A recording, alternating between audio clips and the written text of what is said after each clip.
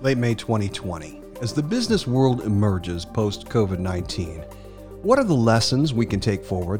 What are the initiatives for an uncertain future? Where do we find the tea leaves, the tarot cards, the stock tips, the market whispers? Where do we go from here? Given this production is named the ER Podcast from Profit from ERP, you can imagine what direction we'll take the topic.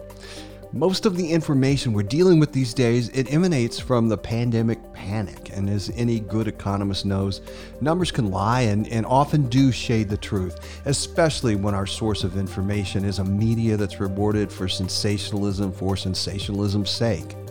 So we need to look deeper to find the success stories, the actual business cases, find the Moneyball concepts, the underlying economic theories that we can bring into our daily business lives.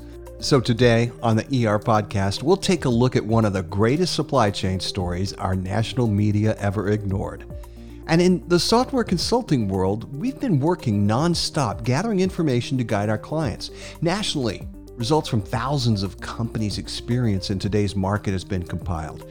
Regionally, hundreds of client companies have added input that mirrors the research we've done through our Profit from ERP website.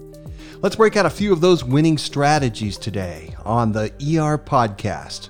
I'm your host, Gene Hammonds, telling you nothing you don't already know, just in a way you might not quite have thought of before. Today's podcast is being brought to you by the Alliance of Excellence Software Coalition. It's a loose federation of software resellers, partners, consultants, and resources who share one thing in common. They are all really good at what they do.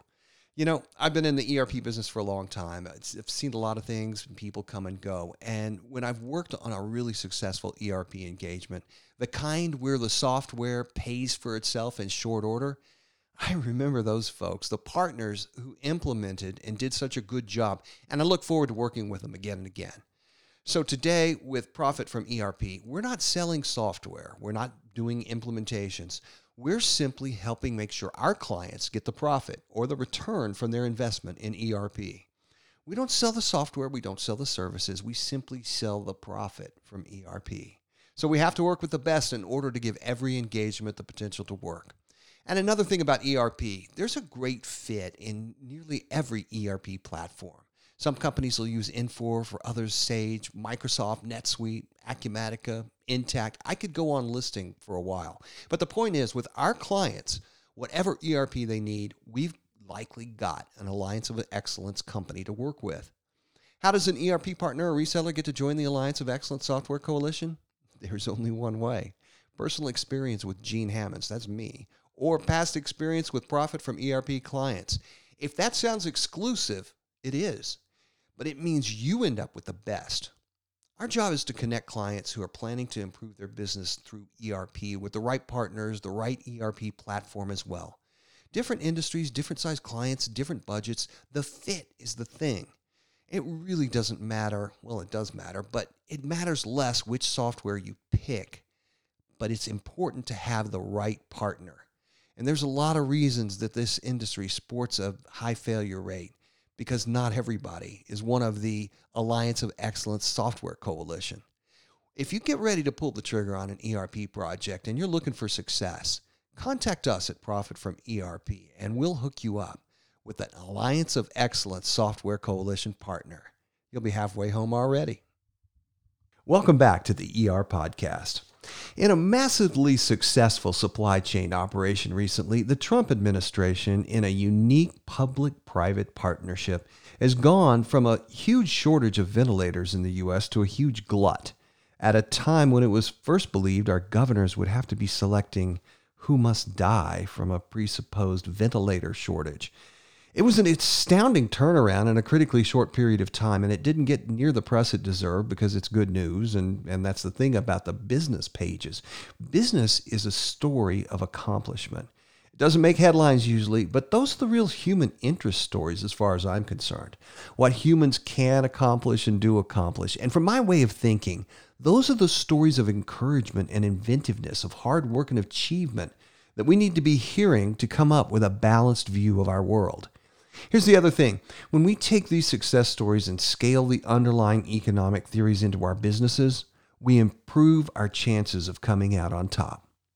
Do you have the technology in your current business to be able to do that same thing? I mean, you may not be a multinational company or even a manufacturer/distributor, but let's take a look at the technology underpinnings and examine how you might leverage the same technology, albeit perhaps on a more appropriate scale to your operations, and manage to do some impressive turnarounds of your own in your own business. Plus, over the last few months at Profit from ERP, we've talked to hundreds of businesses, all types of industries, because that's what we do since the beginning. Profit from ERP is a concept I developed a lot of years ago with a lot of software companies. I may have told you the story before. I've worked with Sage, Epicor, Microsoft, Ross, Lawson, NetSuite, and a few other dozen ERP brands over the years. One thing that has always bothered me, you could take the same software and the same implementation team. You could go into two companies, same industry, same size company, and one company would come out of the ERP project with guns blazing. The software would work so well, it would actually pay for itself by increasing bottom line profit within 1 or 2 quarters. Productivity would shoot up. Efficiencies would snowball on each feature rollout. Meanwhile, the other company that implemented the same ERP, same consulting team, same industry, when it came to project success, not so much. Yeah, they would report things are, quote, better, unquote. Things improved with the new ERP. Business ran smoother, less errors, less duplication, rework, but they didn't have the huge success stories. Why? I wanted to know why one company did so much better than the other. And what I eventually came across was that the approach, the methodology of the internal company side of the project made all the difference. I studied that difference and the common things successful companies did, and that became the consulting methodology that formed Profit from ERP. Like I like to say, nothing new you haven't heard before, just in a slightly different way of hearing it. And I was able to replicate that pattern of success for my clients now going on 7 years. So in our post-COVID or emerging from the COVID lockdown era, what we're seeing, what's working? Let's follow the Profit from ERP original methodology. Identify and isolate those factors that are common to companies who are having success in the COVID or post-COVID era. Let's take what works elsewhere and bake it into our businesses, whatever size cake we're dealing with. Just simply adjust that recipe. It doesn't mean you'll have a nationwide supply chain of ventilators in 6 weeks, but it may help you have better operations appropriate to your business in 6 weeks. Now back to the ventilator story. Late March of this year, the federal stockpile of ventilators was about 16,000. Average manufacturing capacity was 30,000. That is, about 30,000 ventilators were produced in the entire country every year. Early FEMA estimates said that we might need 130,000 by April 1st. So we needed more than triple the number we could normally produce in a year, only we needed it in 3 weeks, or so we thought. So it was time for increasing manufacturing capacity. A public-private partnership was immediately formed with some urging from the Defense Production Act, and eventually General Motors, Tesla, Ford, and many others got involved. It usually wasn't about profit for these participating manufacturers. They were happy enough keeping what could have been idle factories open and running and workers getting paid for production instead of unemployment. And remember, we're in the middle of a lockdown. Nobody's buying cars at the Ford dealership anyway, so there's excess there. So it worked out for all involved. The next item of interest was fluctuating demand. States at this time were asking for huge inventories of ventilators. 8,000 of the existing 16,000 reserve were sent to New York State alone. And you might have heard about this. The state distributed half of those ventilators to hospitals, but held on to half in a warehouse so they could distribute them when needed, where needed. That turned out to be a critical data point later on. We also began to see the country was reacting differently in different areas. It wasn't a nationwide outbreak all at the same time. It was a series of regional outbreaks, so actual demand varied at different times. Only every state was requesting peak capacity reserves of ventilators. They want to be prepared for the big rush that they thought was coming.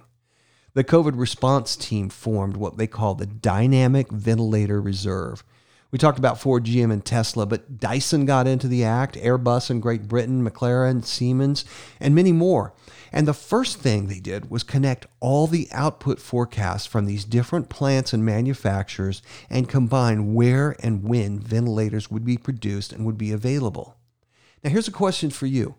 Do you, in your current internal systems, do you have that flexibility to understand production that's been changed on the fly? Could you connect output data from new suppliers overnight and new partners and configure and report on it tomorrow? Can you forecast with accuracy when and how many you'll deliver on what date? Modern ERP systems handle that, and they have the flexibility to spin up new reports and outputs without calling in an army of consultants. On the other end of that transaction, can you take information from your suppliers and plug it into your warehouse plans for distribution plotting? Again, not hard for modern ERP. Traditional ERP systems, well, that's usually going to take some consultants and some time. They can't get out here for a couple of weeks, and the week after that, they'll start developing a plan, add a week for their systems, architecture, quality, and load testing. By the time your traditional ERP could deliver the actual report, well, apparently you can make about 500,000 ventilators faster than that. So let's get back to that story. The Dynamic Ventilator Reserve, they looked at demand. They started pulling hospital billing records from Medicare and Medicaid. Business intelligence and FP&A software was able to model an estimate of how many ventilators were actually in use and how many were available at any given hospital on any given day. Could you collect and input actual demand from the retail level in your business to know what exactly is happening in your customers' operations? They could, and they did, and it meant a couple of really good things. One, knowing the demand and supply, ventilator inventories were converted from a let's stock everything we'll need for a worst-case scenario inventory to a just-in-time supply chain. A particular hospital could be assured if they had some unused ventilators and they shipped out those excess ventilators to where they were really needed, replacements could be promised within 24 to 48 hours, meaning every hospital in the country became a just-in-time warehouse for the Dynamic Ventilator Reserve because it meant hospitals didn't need to stockpile ventilators for the worst-case scenarios that in many instances never ever materialized. But the system could forecast shifting capacity through the Dynamic Ventilator Reserve to cover any emergency outbreaks wherever and whenever they happened.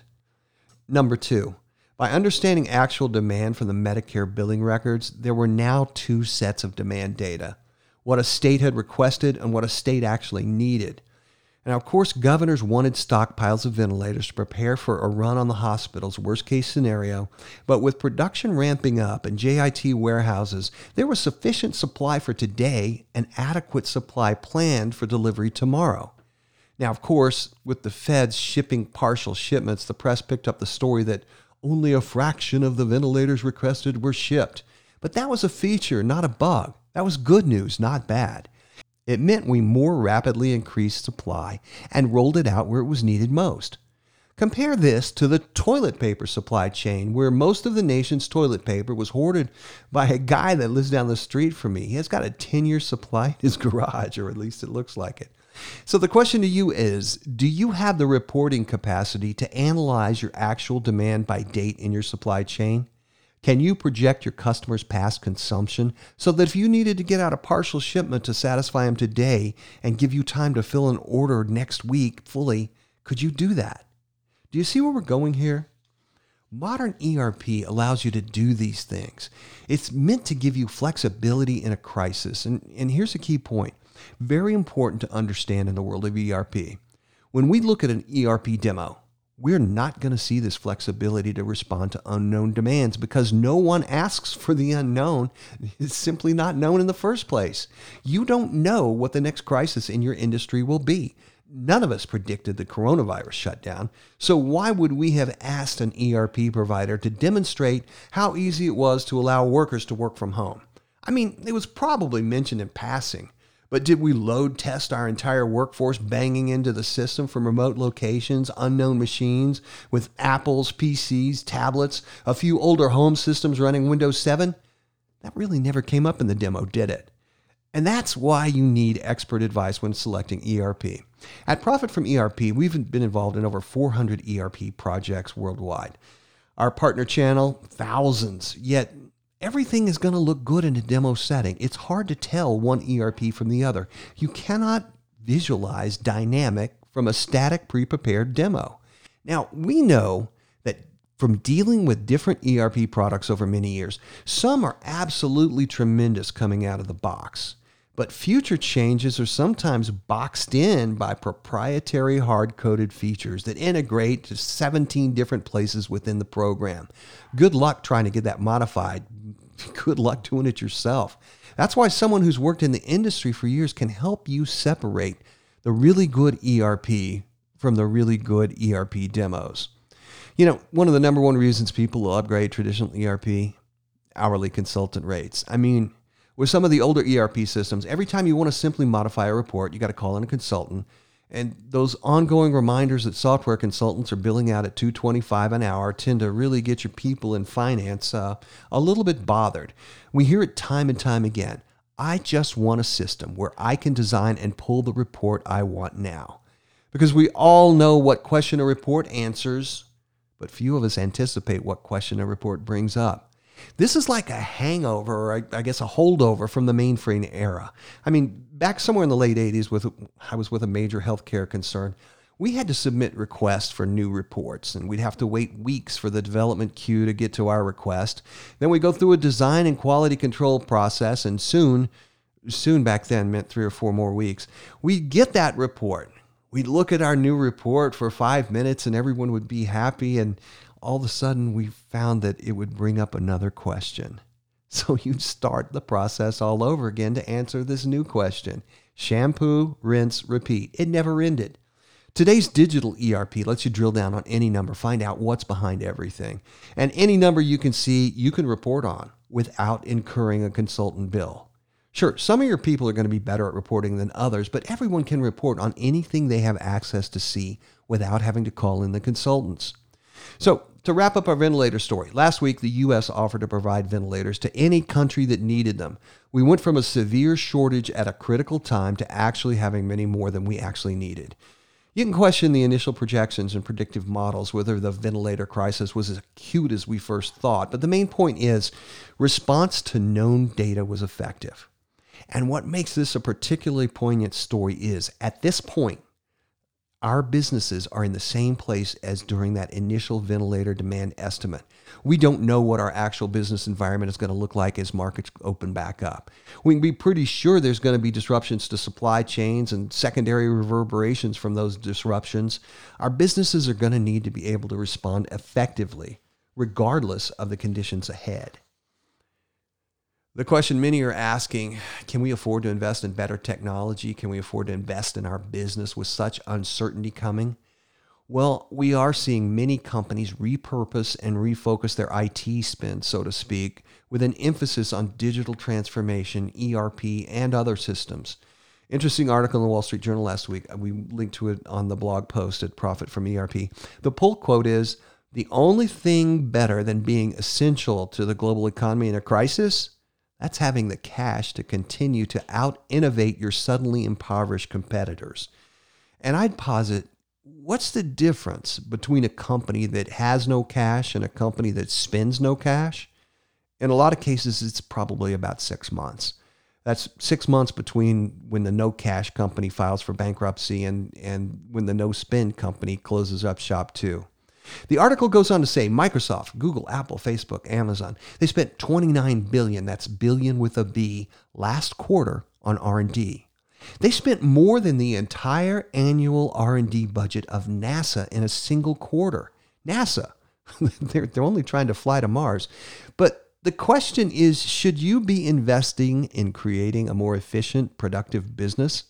We've seen time and time again over recessionary economies that the companies that do invest come out through the hard times far in advance of those who decided to hold on their cash and see what happens. So to kind of wrap up, here's the thing. Going through the pandemic lockdown, a lot of company system shortfalls were uncovered. Again, here's a pull quote from the Wall Street Journal about Hertz, great car rental company until air travel shut down just after they'd overpaid for acquiring competitors and new cars. The quote, "The coronavirus has been the proverbial tide going out, exposing who's swimming naked." Not a pretty sight in this instance. On a more local level, we talked about last week in the podcast how while some digital companies were innovating in response to the coronavirus lockdown, others were swimming naked trying to get their VPN systems operational so that the workforce could simply log in from home. Guys, there is a big difference between a digitally transformed organization and a traditional server-based log in 4 times, do your fingerprint, secret password phrase, do it over and over again every 15 minutes to make sure you're barely connected. That's not what we're talking about when we describe a company that's been transformed digitally with secure systems to begin with. And market conditions. What we've seen so far as businesses reopen is margins are tighter and the coronavirus costs are higher. For restaurants and many others, revenues are down as customers trickle back and social distancing limits available capacities. Tight margins, higher costs, lower revenues. So that runway is shorter as you try and land in the post-COVID economy. And a lot of companies that don't change are going to run out of runway. We also know that some sectors of our customers are going to drop off, but there's also opportunities in other customer sectors that will need us more now than ever. To recognize and take advantage of these opportunities, we need good ERP reporting analysis and number crunching. We need solid FP&A systems to model different business approaches. We need to be able to serve our customers more effectively, digitally, and efficiently. And on this high-pressure, short runway, we cannot sit still and wait for the tide to go out further, exposing us swimming naked with bad data leading us to worse decisions. We simply don't have the luxury to fake it till you make it. Yeah, we can improve our quality of information with new digital tools, FP&A, and ERP software. But there's no time for trying to get this one right. We need certainty of outcome now. That's why we're advising you more than ever to turn to Profit from ERP. Our selection consulting service is designed to help you set up your ERP selection project so you can get it right, often getting people going in less than a week to get started, and determine your key requirements and get you connected with the best in the business. The alliance partners who've dealt specifically with the same issues in the same industry, so you're not trying to land a version 1.0 business model on a short runway. It costs nothing to talk about it. Connect with us on Profit from ERP, the website, or email us at info@profitfromerp.com. And we'll set up a discussion on how you can become more digital, more agile, and more precise in operation, efficiencies, and productivities. Next week on the podcast, results from those hundreds of Profit from ERP past clients and thousands of Oracle NetSuite client analytics, along with what some of the leading lockdown escaping companies are doing. Nothing you didn't already know, just presented in a way you might not have thought about yet. Right here on the ER Podcast from Profit from ERP. Like us on Apple Podcasts and forward a link to your friends, and you might want to hide that from your competitors. And thanks for listening. I'm Gene Hammonds, Director of Profit from ERP.